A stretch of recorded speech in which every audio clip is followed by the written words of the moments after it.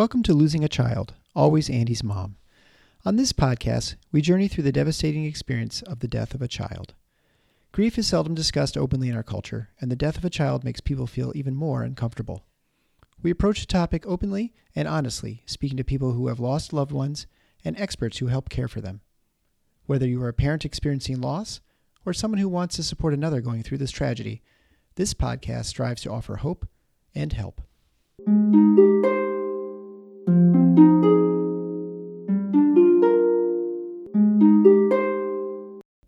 Welcome to episode 64 of Losing a Child, Always Andy's Mom. I'm Marcy Larson, Andy's mom. I have long hated, really, the analogy that those who are suffering with cancer are somehow in a battle or a war. You know, when people say things like, oh, he's a fighter, he's going to come through, or you're so strong, you can make it through. It just irritates me. It really acts like if you are somehow not strong enough, that's why you died from cancer, that you just didn't put up enough of a fight, as if you could do more yourself. Sometimes the brave thing to do is to sit with your loved one and just try to enjoy the time that you have left. That's what happened with Isla's parents. After she was diagnosed with a brain tumor after only a few weeks of life. Isla's mom talks about this journey, the decision that they had to make regarding putting her through a treatment that might not have changed anything, since she certainly was going to die. As a pleasant little aside here, I had long wondered who my faithful Alberta, Canada audience is. I have more than 600 downloads in Alberta, which is far more than many countries, and had been really curious who started this little Alberta group that keeps growing. It turns out Melissa, Isla's mom, was the one to start the Alberta group. So now, thank you to all of my Alberta listeners. I know that you are going to love hearing about Isla today and hearing from your friend Melissa. One more reminder, I announced last week the 2 special episodes coming out on Christmas Eve and New Year's Eve. The Christmas Eve episode is another Messages of Hope episode where people can share stories about their children and kind of unexplainable things that have happened since their children have gone to heaven. I have had several people already contribute, and I'm very excited about that. The second episode is the What I Wish I Knew, really geared towards those parents who are new in their grief journey. So I'd like some of my more veteran parents, or even some new ones who feel like they have some advice to give, to offer advice on what they wish they would have known in those first days and weeks. That one I haven't gotten any contributions yet, so please contribute to that. Again, you can record yourself, or with that second one, it may almost make more sense to just write something out or write a list of things that you feel like you wish you knew. That episode I think I'm going to do with my husband Eric, so we can just read off some lists and have discussion about some different points that people bring up. Again, email any of these contributions to Marcy, M-A-R-C-Y, at andysmom.com. So for now, please enjoy Melissa and hearing the story of amazing little Isla.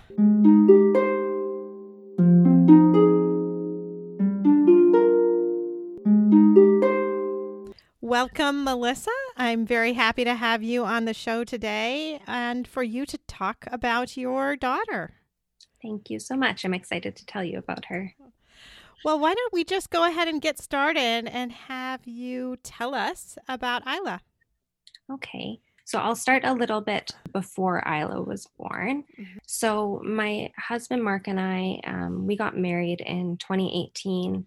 Prior to that, when we first got together, he had experienced quite a bit of loss in his life already at that point. So he had lost his mom when he was 18 years old to breast cancer, and he then lost his first wife to pancreatic cancer when she was 33 years old. So when Mark and I initially got together, so we got together kind of within that first year after he had lost his first wife. So he was very, very deep in grief still. And you said you understand grief, though, too, because of your career choice. So I think that probably helped you feel more comfortable being with a man who is so newly grieving. Yeah. Right? Yeah. I work as a nurse in oncology and palliative care for the last 8 or so years. So although I've never had any major losses myself, I do watch people go through great loss. And I think it doesn't seem quite as scary when you witness it and live it in that kind of way. So, I mean, a lot of women would have been awfully scared off, I think, by starting to have a relationship with a newly bereaved man like that. But I mean, that was a brave thing to do for you, really. Yeah, and it was hard for a long time, of course, because I mean he was so deep in grief. I mean he still is 6 years later, but I mean that was a really, really hard time for him. So it was hard, but I also knew that he was kind of worth the wait and stuff. So anyway, so he, like, when we first got together, he wasn't sure if he wanted kids. He had so much loss already, and he just had an overwhelming feeling like if we have kids, something's going to happen to them too. You know, everybody I love dies. And to me, I thought, you know, he's already had so much loss in his life. The chances of us having a child and them being ill enough or having an accident take place that we lose them, it's just the chances aren't incredibly high of that. Mm-hmm. It's so funny because you think like, well, I've had my bad thing. And you think with him, like, well, he's had 2 big bad things, so that's got to be it for him, right? Like, you can check, like, I've done the bad stuff. Now life is going to be sort of smooth from here. Mm-hmm. I know I felt that way. I felt like, you know, I had a good amount of loss as a kid too, because both of my parents had cancer and both of my parents had underwent chemotherapy. And you kind of think that's okay, that you've done your bad thing. And then of course my mom relapsed and then eventually died. So again, like you, I was kind of feeling like, well, yeah, my older childhood was kind of cruddy. So God owes me or something, like life owes me to be good now, and I shouldn't have to worry about anything. So I think it's so funny that we naturally go that way, but I think it is how you go and where you go. Oh, yeah. Even now, since Isla passed away, people say that to us, like, "Oh, you'll be fine now, though. Like, you know, your future kids will be okay now, though." And it's like, no, like we just know too well that it's not just like you get your certain number, like amount of loss, and then you're good. So it's a scary place to be in, to have experienced loss more than once, like for Mark. So Mark, he worked through therapy for a while to kind of process his other losses, and about a year later, it was almost like a proposal. One day he like stopped me in a field when we were on a walk one day and told me that he had made up his mind that he wanted to have kids. And it was like this big, wonderful moment because it meant that we could like move forward with our relationship. From that point on, he never turned back on that again. He just he decided we were going to have kids, and then he was all for it, and he was excited. So that was really great. So we got married in 2018, and then the next year, so 2019, we ended up getting pregnant. We had our first ultrasound. That was all great. That ultrasound is pretty early. At 10 weeks out, that pregnancy we actually lost. So that was really devastating at the time. So we didn't know if it was a boy or a girl. We thought maybe it would have been a girl. We named the baby Brooklyn. And so that was the biggest loss I had up to that point. It was hard for Mark too, but it was not the first loss he'd had. And it was like a different type of loss. So I was devastated for a few months after that. And I mean, he was really sad too. And then 3 months after our miscarriage, we got pregnant with our daughter, Isla. So that pregnancy, we were just like so grateful for it. because we'd had the miscarriage and we just knew how lucky we were.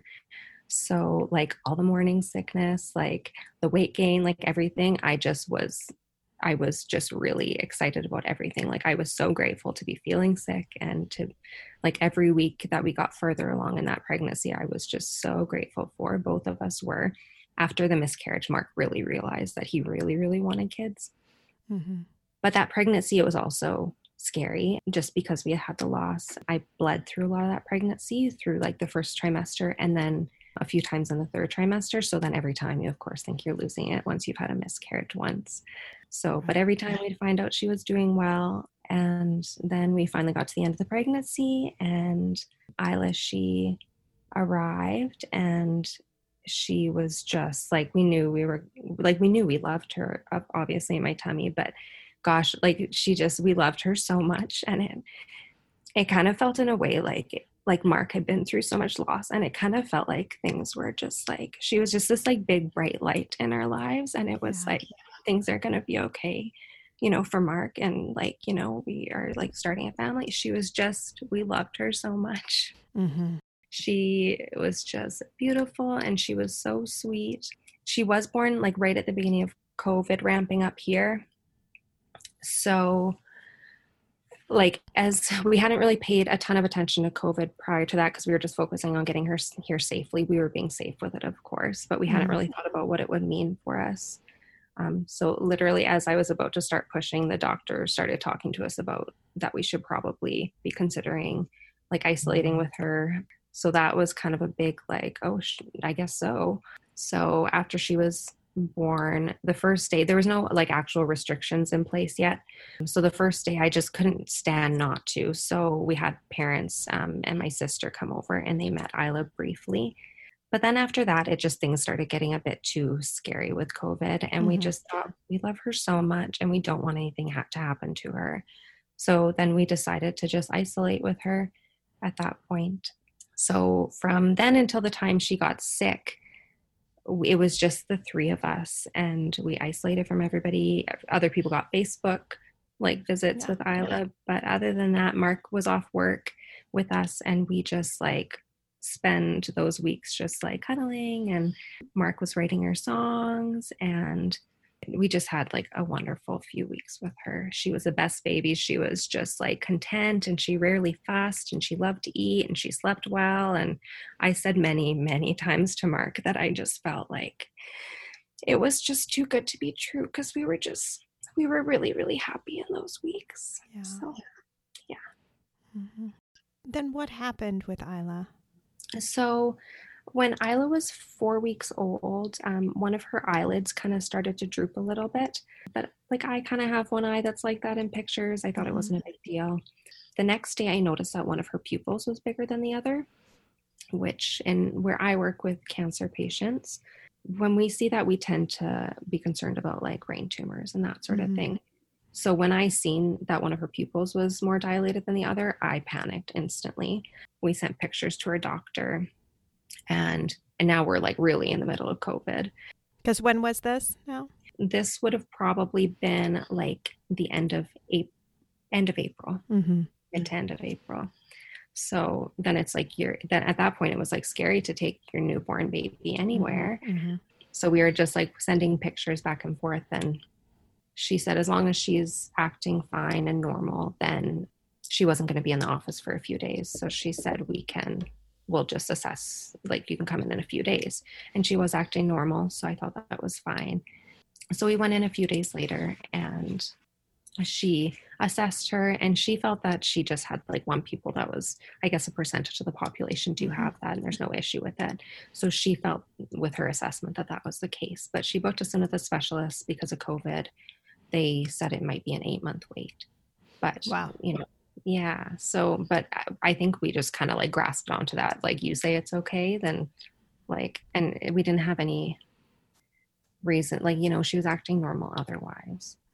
But then within a few days, I got like sick over it. Like my gut was just telling me something was wrong. I think it maybe got slightly worse, but it wasn't like drastic. It's just like I felt that something was terribly wrong. Well, especially because you noticed it on a specific day, right after you noticed the droopy eyelid, and it hadn't been there before. I see kids when I do their checkups. I see kids. It's called anisocoria when you have two pupils of different sizes. And I will mark it on their sports physical forms, actually. So if they are ever hit and have a head injury in the middle of a game, that all the trainers know that they have two different size pupils at baseline. And as long as they're both functioning and will get bigger and smaller with light and are reactive and move around, you don't need to worry. But it is always important to note that. So I'm sure your pediatrician just thought, well, she just didn't notice those first 4 weeks, and they were like that from birth. Because you do see that, and I've seen that certainly in newborns that come in, and it's certainly more noticeable if you're in a dark room because you'll be able to see it more. So it's not, that wasn't an unreasonable response, but it also wasn't unreasonable for you to be concerned because you were quite certain that it wasn't there, and then suddenly it was. And when it's that big of a change, you know. And I was questioning, like, did I just miss it? And then I kept thinking, like, that's so weird that I would miss that. And, I'm a nurse, and I just kept thinking, I was questioning myself, and like, maybe it was there and I just didn't notice. And you just want to believe that that's right. what it is. Right. So then you kind of, like, for a second, I just kind of went with it because I was just like, that would be the best scenario. Well, here and again, I think you're going back to we've had a lot of bad stuff, especially your husband has had a lot of bad stuff. We just can't have another bad thing happen, right? Yeah. We've done our duty. Yeah. Exactly. Totally. So I ended up calling her doctor again, and I said, I don't know if I'm just being paranoid, but I just feel like something's wrong. So they got us into the specialist like less than 48 hours later. And he said what I suspected, that it was a third nerve palsy. So it was an issue with her third nerve. So he sent us straight to the hospital in our city here.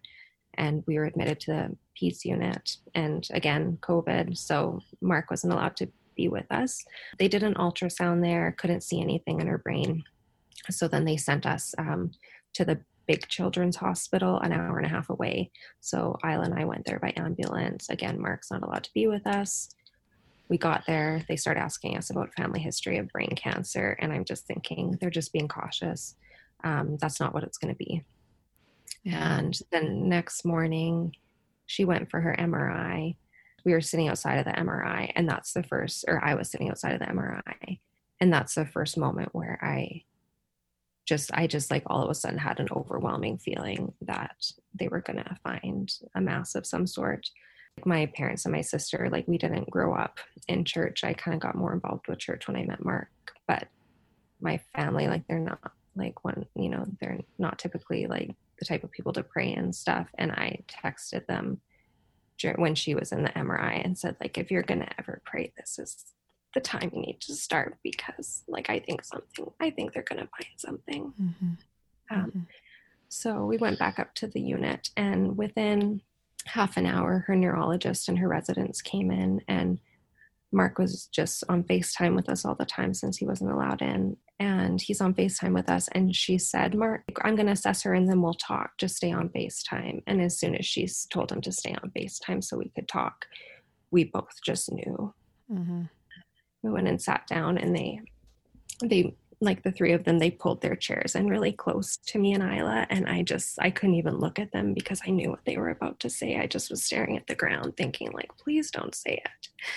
And then they told us that they'd found a tumor right on top of Isla's brainstem. So just like right as deep in as you can go. I lost it. I just thought, like, this can't, and I think I repeated to the staff that day, like, a million times. Like, I told Mark this wouldn't happen. Like, it almost felt like it was happening because I just kept saying so much that it wasn't going to happen. And then it was happening. And I asked if it looked like it was cancerous, and they said they hoped they were wrong, but it did look that way. After that, I called Mark's friend and he came and picked him up, and he brought Mark out there because I didn't want him driving. He still wasn't allowed in the hospital at that point, but he stayed at a nearby hotel. Eventually they let him in for a couple hours that night to be with us, luckily. Yeah. And then they came in that evening and they told us that the tumor was inoperable.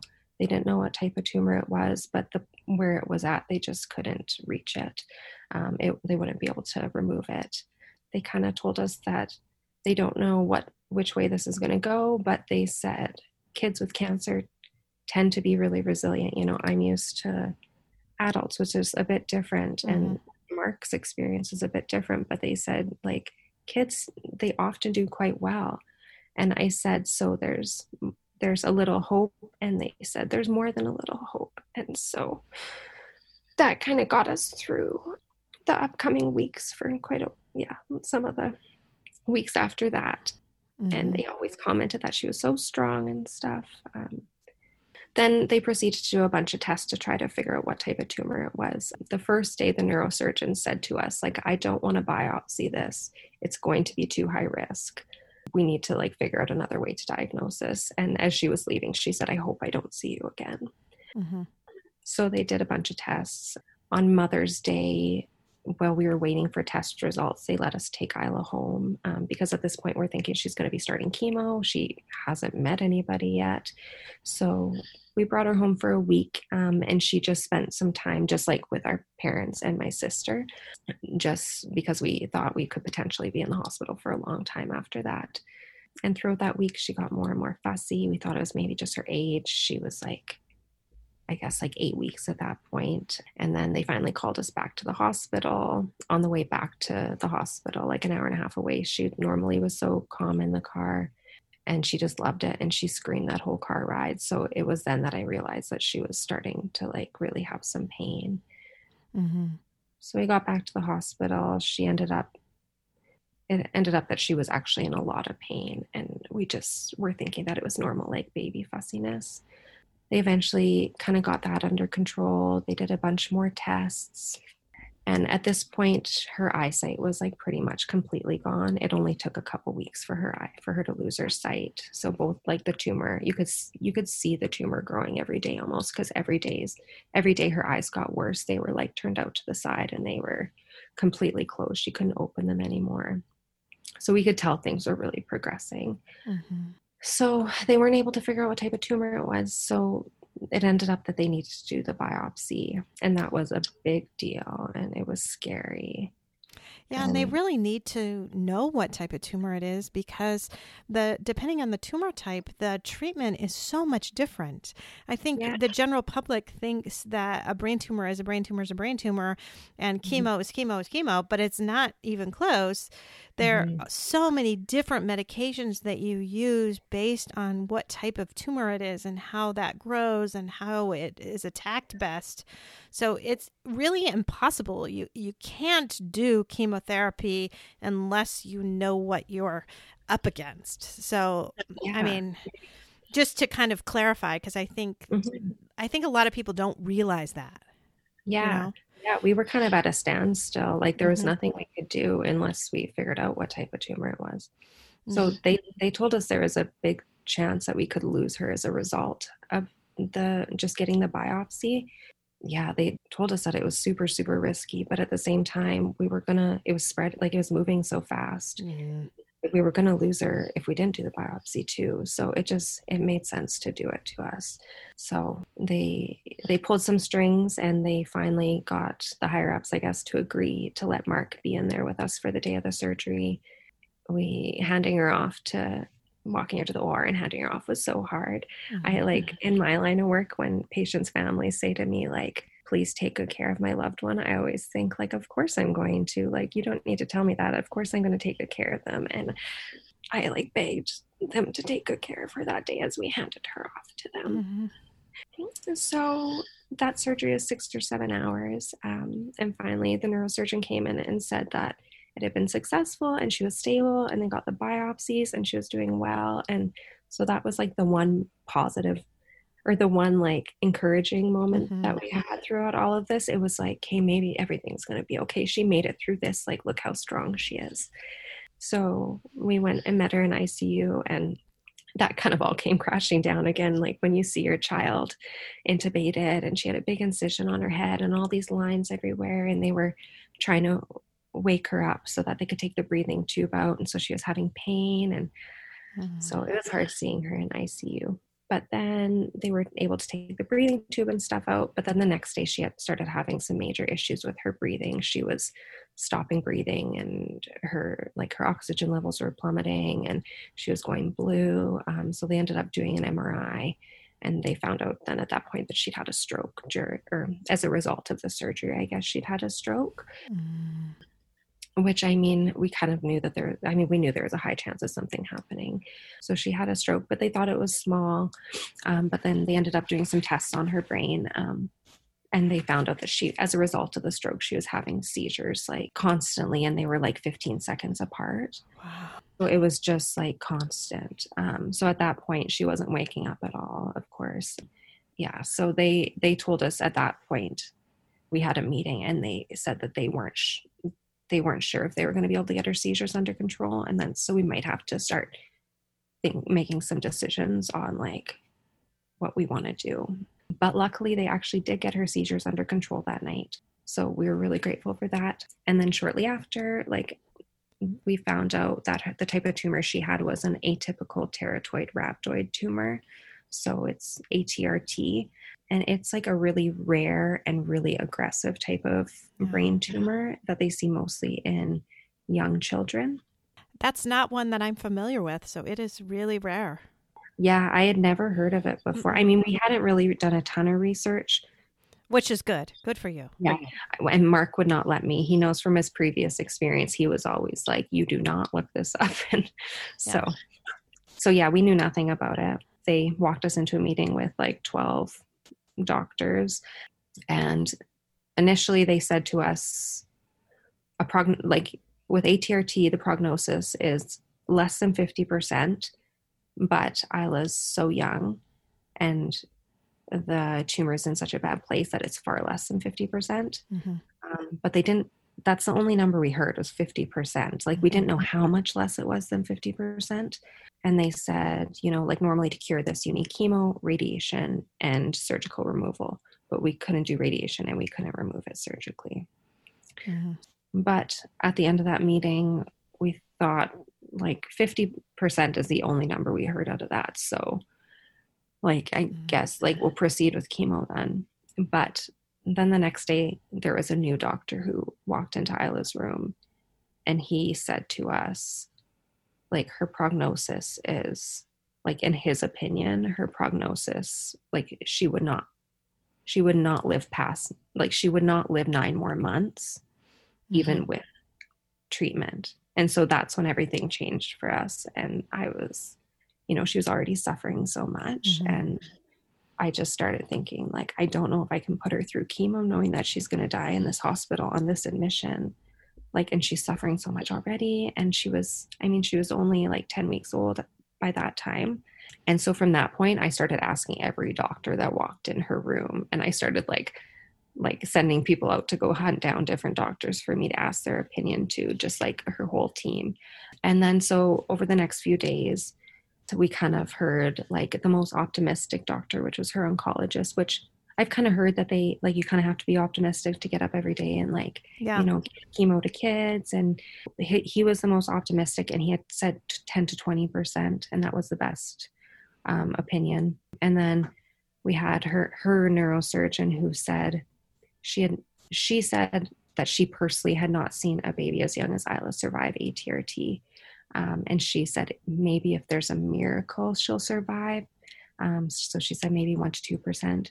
But the general consensus with all of the doctors was that if she survived after the chemo, after the brain surgery, after the stroke and the seizures and the tumors, which were now were spreading, like they were all throughout her brain at this point, they said that if she survives, she'll probably be blind. They said there's a possibility she could be deaf. They said she might have a permanent feeding tube. She might have she could have a trach. Like it was really infiltrating her brainstem at that point too. And they said her cognitive delays and issues could be quite extreme. So that was kind of the general consensus if she did survive. So the day before we were about to start chemo, we sat down for like the final meeting before it. And Mark and I both just all of a sudden were just like when we were hearing about the chemo that she would need to be in ICU for all of it, that she needs stem cell transplants because otherwise she wouldn't survive the chemo because it was going to be so hard on her. We just thought like, we felt so strongly that she was going to pass away soon. And we just thought like, why it just for our specific situation with Isla, it didn't make sense for us to give her chemo and have her like final weeks or months in the hospital when we could try to take her home. Again, at this point, nobody's met her. Yeah. Like the most optimistic doctor, the oncologist, I asked him if he thought we would be cruel for taking her home. And he said he thought like my feelings that she would likely pass away soon either way. He said there's an extremely good chance you're right. And then he told us his opinion on us taking her home was that it was compassionate, courageous, and realistic. And at that point, we thought like, hey, if he's the most optimistic out of the bunch and he's telling us that this is realistic, then like this is what's right. So it was devastating to make that decision to take her home because it meant that she was actually going to die. But at the same time, it felt the other, like giving her chemo, it just wasn't sitting well with us. We felt like we were going to be putting her through more suffering when we knew she was dying, and she was going to die either way. So we took her home, and they said that she might have a couple months maybe. We took her home on the day she turned 11 weeks old, and she was with us for 2 weeks after we got home. We had like an amazing 2 weeks with her. They were amazing, and they were like they were devastating and heartbreaking. But she was like giving us strength because we couldn't like lay down and cry. We needed to like make these memories with her, and we needed her. We didn't want her to feel like everybody was just sad around her. So at this point, COVID restrictions were not as strict. So we had a list of like our closest friends and family, and they all came. Like we'd have a couple visitors a day, and they would come and meet her safely with COVID. They would come and meet her, and we just like cuddled her a ton. Somebody came and did like amazing family pictures for us. A big thing, my family has a cabin an hour away, and it's like our favorite place. And we were planning on spending the summer out there with Isla and planning on having her grow up out there. So we were able to make it out there with her, and she had the best like 4 days out there. It was like the lake air did her good. Like she needed less morphine than she'd needed in weeks, and she was like having like awake moments where she was like kicking and making happy noises. And at that point she had basically just been sleeping. So to see her like awake and happy, it was just a really amazing weekend. It was like, in where I work, sometimes we see people like before they pass away, they'll like get a little bit better for a bit and then they'll decline. And it was almost like that's what was happening that weekend. It's like, it was like kind of her, like, it was like she was giving us a gift of kind of having a really good weekend. So then we took her home. We were planning on we knew she wouldn't be here for Christmas. So we were planning on doing Christmas at the lake again on June 26th, because like Christmas, it was always something that I really loved. And having a Christmas with Isla was just like my dream. So we were planning a Christmas for June 26th. But then on the 18th, she started to kind of deteriorate. We were at home still. She started moaning a lot. She was too sick to really cry at that point. So we were on the phone with her doctors all day, getting her pain meds adjusted and stuff. But we thought she was just in a pain crisis. We'd only been home with her for 2 weeks. So we thought we just needed to get her pain under control, and then we'd have her for longer still. But into that evening, there came a point where we had with her doctors on the phone, we had tripled her morphine, and we were we had given her just like insane amounts of morphine that day and nothing was helping her moans. So I called my family over and stuff because I thought everything was going to be fine, but Just something was, yeah. We had the lights all dimmed and we had like flameless candles going and music playing and just like trying to give her a nice environment while we got this pain sorted out. And with the dim lighting, I looked at her at one point and I thought, she looks like her color doesn't look good. And so we turned on the lights, and it was at that point that I realized that she was passing away. Mm-hmm. And my sister works healthcare too. And I said, she's going to die tonight. And my sister said, I think she is. So at that point, my brain shut off. My brain would just not work anymore at that point. So I was thinking, she's dying. She's in pain. And I'm so not okay with that. So we called her pediatrician and he said, what's your address? And he came right over and he agreed that she was passing away. So he said, let's go to the hospital, just like in our city. So they just had the one pediatric unit. And he said, let's go into the hospital. Like, we'll switch up her medications there. We'll try to get her pain under control. And then like we can take over the medications and stuff. Cause like it was quite a bit of work, given like all of her medications and stuff at that point. So he said, like, we'll take over this stuff and then you guys can just focus on cuddling her and stuff. So we went into the hospital. The drive there was super hard. It seemed like we realized she was passing away and then she just deteriorated rapidly. So the drive to the hospital, I just held her, didn't put her in her car seat.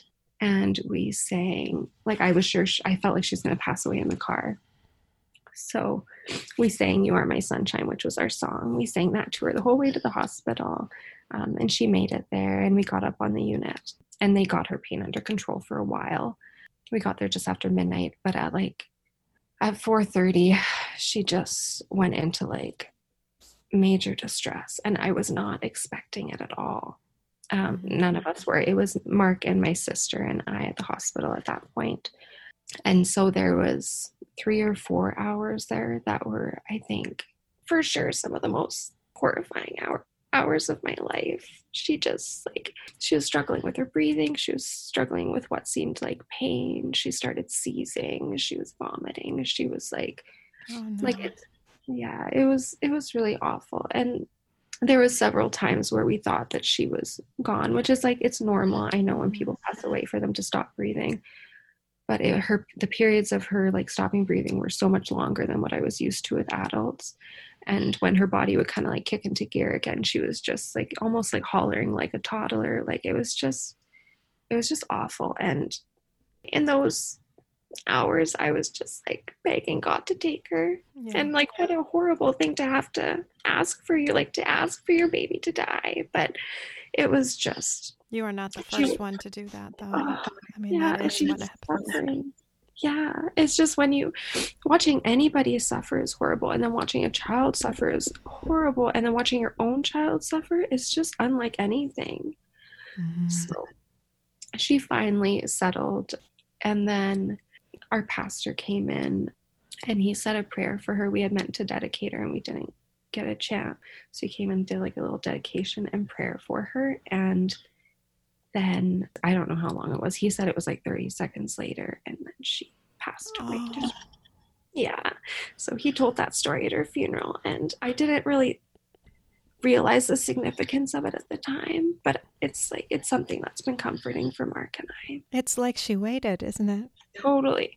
And I guess that's one of the first things I said to her after she passed away, because I kept saying, like, what is she waiting for? Like, she's just holding on like so long and she just... like, I just wish she could, like, let go. And then, yeah. And then. Now you know why she waited. I know. It's a beautiful thing. Yeah. And when she first passed away, it was kind of, like, there was, like, I've listened to some of your other podcasts, and it's so, like, different, like those of you who have went through accidents with your children.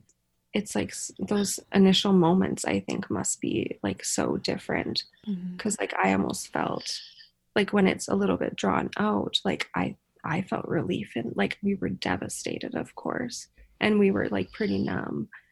But I felt like, I think those initial moments, I just felt relieved that she was at peace after like those horrible hours of her suffering. Yeah, I've talked to my friend Michelle, who was on a very, very early episode. She lost both of her sisters to cancer. And she talks about how with both of them, she was praying at the end, please, God, take them. Please take them. Because it's just so hard to see them go through that. And I've that's always stuck with me because that is a big difference from what I went through, where it was just like we were having a conversation and then the next second he was gone. So it is, and I don't know that one is better than the other, honestly. I don't. No. I don't think that can be said, that one's better than the other. My friend Stephanie has said the same thing, that as they were waiting for Kian to die, she just needed her to die. It just got to that point. Mm-hmm. Oh, absolutely. Yeah, and you're right. There's like not one is better or worse than the other. It's just they're just different. Mm-hmm. Mm-hmm. Yeah. You were just so brave in everything that you did, and I just admire that so much. You know, I have worked with a lot of families over the years, and there's one that has always stuck with me. I was just about a week from finishing my residency at the University of Iowa. And I had been overnight working in the NICU, and there was a baby that we knew was going to be born and had two major things wrong. So it had an omphalocele, which means that you have this kind of opening into the stomach. So all the stomach contents kind of end up on the outside in this sac. So it's not where it's supposed to be. And then the baby also had only, instead of having two ventricles, it had only one ventricle. So the main ventricle is the left ventricle that pumps blood to the body. That was not really there. So it had a hypoplastic left heart is what that's called. Mm-hmm. And both are horrible to have. And at the time, this is now 20 years ago, I don't know what it is now, but at the time, 20 years ago, they said if you were born with this kind of omphalocele, you had about a 50% chance of survival. And if you were born with hypoplastic left heart, you had a 50% chance of survival. And that's what they told the family. Okay, that is not what that baby's chances of survival were. Yeah. When you had something that had a 50% chance of survival on top of something else with a 50% chance of survival, that was virtually zero. So it ended up that baby's heart was in the omphalocele, was in the sac. So it wasn't even under the chest. And so the baby was born, and instead of sitting with mom and dad, which is what should have happened, because someone should have been, I think, brave enough to say, both of those things in and of themselves would give your baby a 50% chance of survival. But since they're together, it's really not. And it's not even close, and it's pretty much zero, because that's what it was. Like this baby came back to the NICU, and I thought to myself, what are we doing? Mm-hmm. Yeah. What are we doing? So within minutes, the baby's heart stopped. I'm supposed to do chest compressions, which I had to do basically directly on a heart because it's not beneath a chest. So you were doing compressions on a heart because we are trying to keep the baby alive long enough for at least dad to come back. Mm-hmm. Oh my gosh. Never should have happened. No. Because what should have happened was that baby should have been put immediately on that mom's arms. And dad and mom should have hugged that little baby until, I can't even remember now if it was a boy or girl, but until that baby died. Yeah. Which wouldn't have made one bit of difference, actually. I mean, we didn't make that baby live any longer. He came back with a heartbeat. It just was going to live an hour or two, period. Right. No matter what happened. So I have felt for so many years, like, I mean, obviously none of this was my call, right? I was in training. I was way below all of this, but I feel like what a mistake was made. And now, especially after losing Andy, I think, wow, that mom didn't get to see that baby at all. Instead, we had dad coming up as we're like doing CPR on this baby that shouldn't have had CPR done on it at all. Mm-hmm. And then he basically had to say stop, which is not what you want.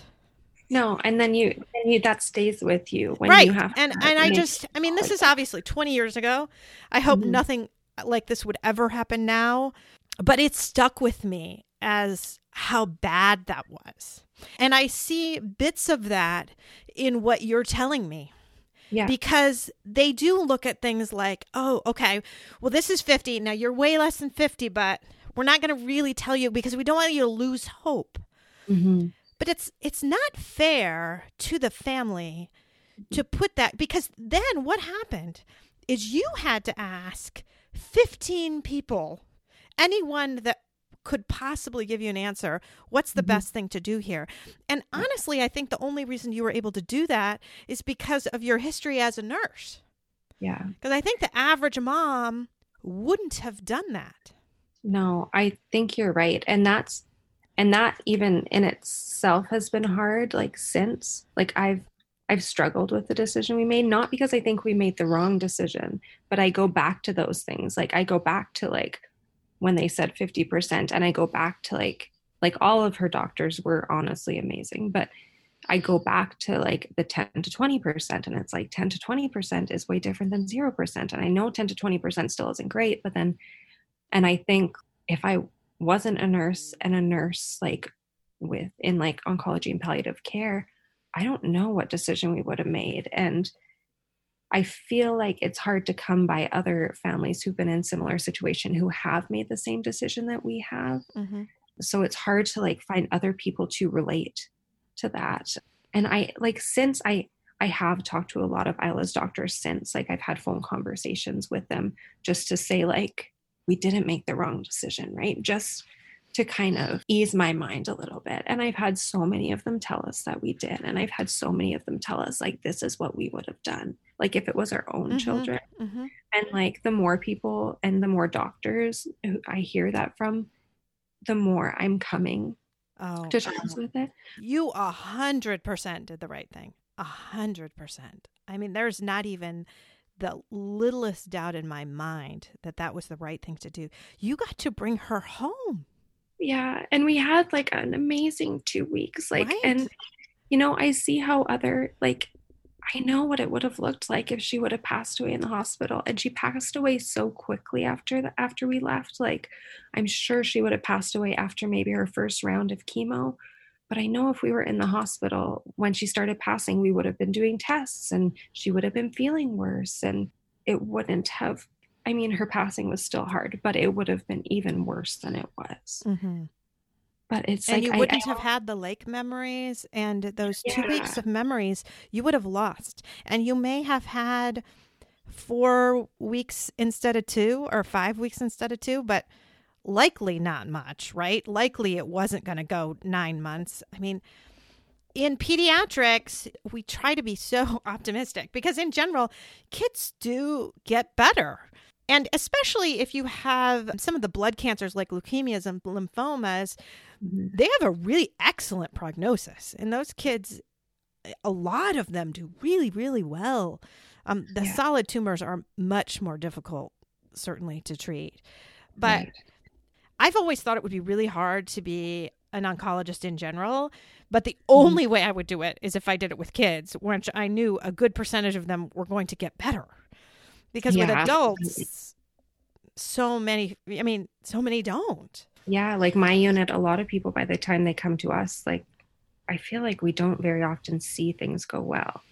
Mm-hmm. So then, but then like with that perspective, like working with adult oncology, then I like with Isla, I kept thinking like, is my experience here like skewing me the wrong way? Like, should I not be thinking that we need to palliate her?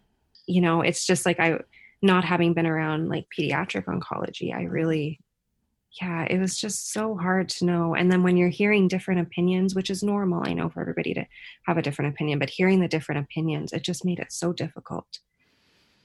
Yeah. But Mark, since Isla's passed away, Mark has really, he's never swayed from that decision. Mm-hmm. Like I have a lot. And I don't know if it's as much guilt as it is like maybe just like feeling a bit traumatized that we had to make that decision more so than guilt. Mm-hmm. But he has like stood by that decision. And anytime I'm doubting the decision we made, he's like very good at like helping me remember everything everybody said and like talking me through all of it again to kind of come to a place where I can like be at peace with it again for a little bit. And, well, that's good, because I can't even tell you enough how much I think that was the right thing for you to do, and how much you were able to get from her that I just don't think you would have had otherwise. And it's just so different for every kid, right? Because, kids do tend to be more resilient. Yeah. So a lot of times they do get better, and it's hard to know for sure. But this certainly did not seem like a case that there was much question about, really. It didn't feel like it. She she was sick for 6 weeks from diagnosis to when she passed away. And she had 5 MRIs in that time, which is like way more than they would normally do in 6 weeks.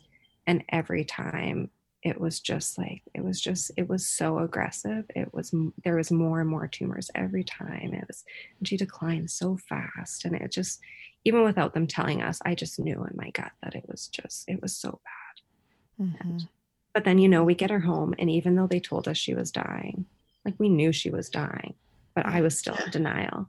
Yeah. Like we were saying, like, she might still be here at Christmas. And it's like, obviously she wasn't going to be here at Christmas, but it was almost like still like a shock when she died. We were kind of like, oh, like we didn't actually believe it. Yeah. I was going to ask you that. Yeah. Oh yeah. She passed away on the Friday, and on the Wednesday, my sister and Mark and I were sitting there saying, like, I think she might be here at Christmas. We might get a June Christmas and a real Christmas with her. And we were so far off. But like, even looking back at videos with her, we didn't realize how sick she looked. Like with this type of tumor, like their head circumference really grows. And so her head was growing, and I think her face was kind of getting a bit shiny as like the skin was stretching and stuff. And, you could, looking back at videos, you can tell how sick she was, but we almost just didn't even realize, even days before. Well, and I think your body protects you from that, right? Your mind is not wanting to let you get it all in. So you just, it's just to keep yourself more sane, really, to try to protect yourself. Mm-hmm. Absolutely. I agree. Because we wouldn't have been able to keep functioning to take care of her. No. If it was really like setting in what was happening. And that, I feel like that, like I've heard you talk about it before on the podcast. Like, I feel like that continued after she passed away. We were numb for a couple weeks. It really didn't set in. And then even after that, it just gradually got worse. Like after her funeral, everybody said to us, it's going to start getting better now. And I thought, like, I don't really know about that.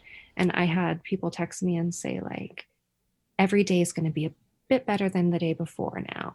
And I was like, I feel like for months, every day was worse than the one before. Like, I feel like it was a couple months where it didn't feel like it was getting better. It just felt like it was consistently getting worse every day.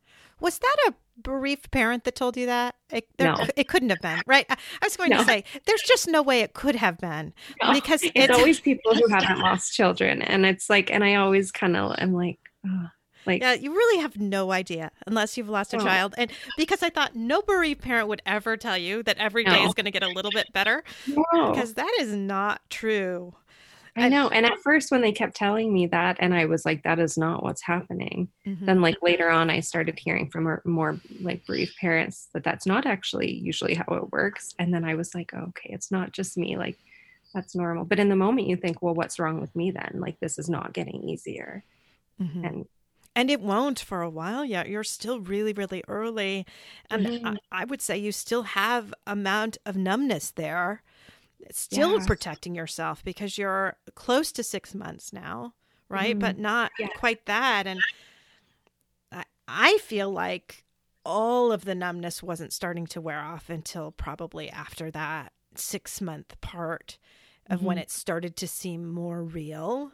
You just don't really realize it. And I'm not saying that to be discouraging to you at all, more to be encouraging to know that as the numbness wears off, that pain could start to even continue to progress, and to just know that that is okay and normal and to be expected. Because a lot of people in the general public feel like, okay, that 6-month mark, you're good now. Like, oh, we can just treat Melissa just like normal now that it's been 6 months. Yeah.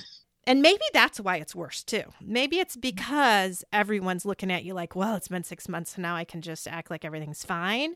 Then it makes it feel less fine, but nothing's even close to fine at 6 months. Oh, I agree. And like, it's so helpful talking to other bereaved parents, because I have had a lot of people make comments like, you're not doing better yet. Like insinuate like you should probably go like get some therapy if you're not feeling better yet, because that's not normal. And it's like I have, we're seeing somebody for it, like, thanks. But just other people think that it's not normal to still be doing so poorly right now. And I feel like I shock people when they ask how we're doing and I say like still not well. I feel like it's surprising to them. I know my friend Stephanie has, I don't know if she said this to people or just wanted to say it to people, but like when they say things like that, they would say, well, which kid would you be okay just losing? Yeah. I just put it back on him and like, that seems a little harsh, but okay, 6 months from now, which one would you be fine with if he was just gone of your kids? Exactly. You want to tell them to like, you don't want anybody to know how you feel, but you wish that they would like try to imagine it just for a second. And even then there's no way they could understand, but it's just like, you're just expected to move forwards and move on. Really, people expect, it feels like sometimes. And it just, like I always try to tell people, and I mean, I know I'm only 6 months in, but I try to explain to like our friends and family, like, this is never going to feel like we're never not going to hurt over this. Like, we're always going to be grieving Isla. We're always going to be devastated. Another thing that I had mentioned to you before, like, because Isla was so young, I think a lot of people think, she was just a baby. You can just replace her. Mm-hmm. I've had people say to me, like, you're young, you can have more babies. Oh my gosh. I hate that.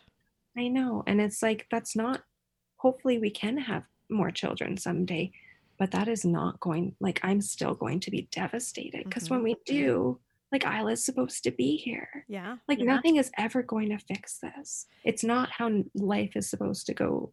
It's not the natural, like, thing to happen. And if and when you do have more children, you will talk to them about their big sister Isla. They will know that she existed. Oh, absolutely. Yeah. We even before Isla passed away, the day before Isla passed away, we had visitors over and they actually asked me when we were going to start trying again. And she wasn't even gone yet. Like, and that was like the first moment of me feeling like people, they just think like, well, like this one didn't work out. So just like on to the next. And it's just, like a puppy or something. Mm-hmm. And some people, instead of texting me to see like how we're doing, they'll text and like ask if we've had any luck getting pregnant. And it's just like people want to grasp onto that because that's more comfortable for them. Mm-hmm. And the big thing too, I think people feel like as soon as you get pregnant again, they can stop worrying about you. Totally. And so they almost want you to get pregnant just because of that. And what they don't understand is that's going to make you less likely to want to get pregnant again right away, absolutely. Right? Not that you don't want to get pregnant again, because obviously if you didn't want to be a mother, you wouldn't have gotten pregnant twice already. You do want to be a mother. Yeah. But that isn't going to change your pain and how you hurt for Isla. Mm-hmm. And I could see, like, if we were to ever have more children, I could see me not wanting to share a pregnancy with the world for like until well into it, because I know people are going to be like, oh, good, you're okay now. Then. Yeah. And that won't be the case. And like the fears that's going to come with having more children are just like, I can't help but just like, I hope and pray that that's like, we don't have to do this again, but we can't help but just picture that something's going to happen like this again. Like, how can you not? So it's not going to be like a normal pregnancy, newborn.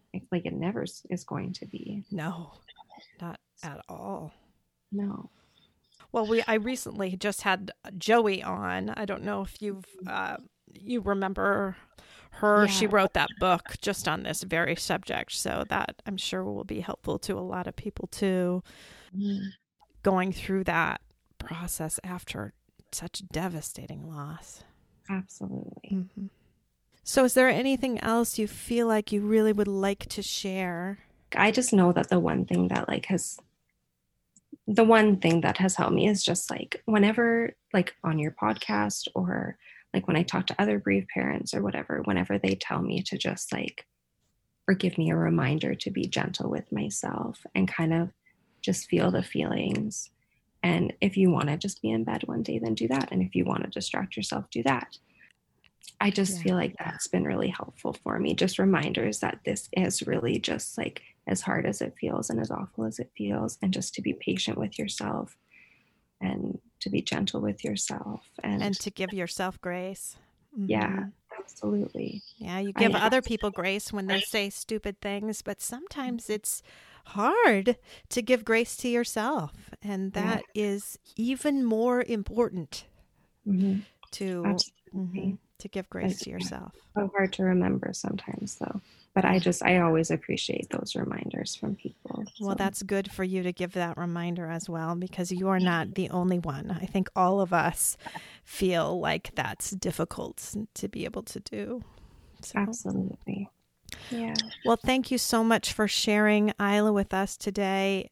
Again, I just am such an admirer of what you have done, and it just seems so brave to me, and I really appreciate you telling your story too, just to help people just kind of know that how brave it is. How brave it is.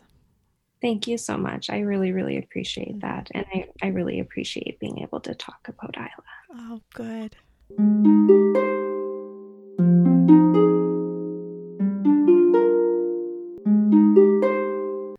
Thanks for listening to Losing a Child, Always Andy's Mom. Please subscribe to the show on your favorite podcast player. We are always looking for new show ideas. If you'd like to be a guest, know someone who'd be a great guest, or have a show idea, please email us at marcy@andysmom.com. Be sure to visit the webpage, andysmom.com, for more content, including Marcy's blog. There you can also sign up to receive updates via email. Together, let's work to inspire hope, one day at a time.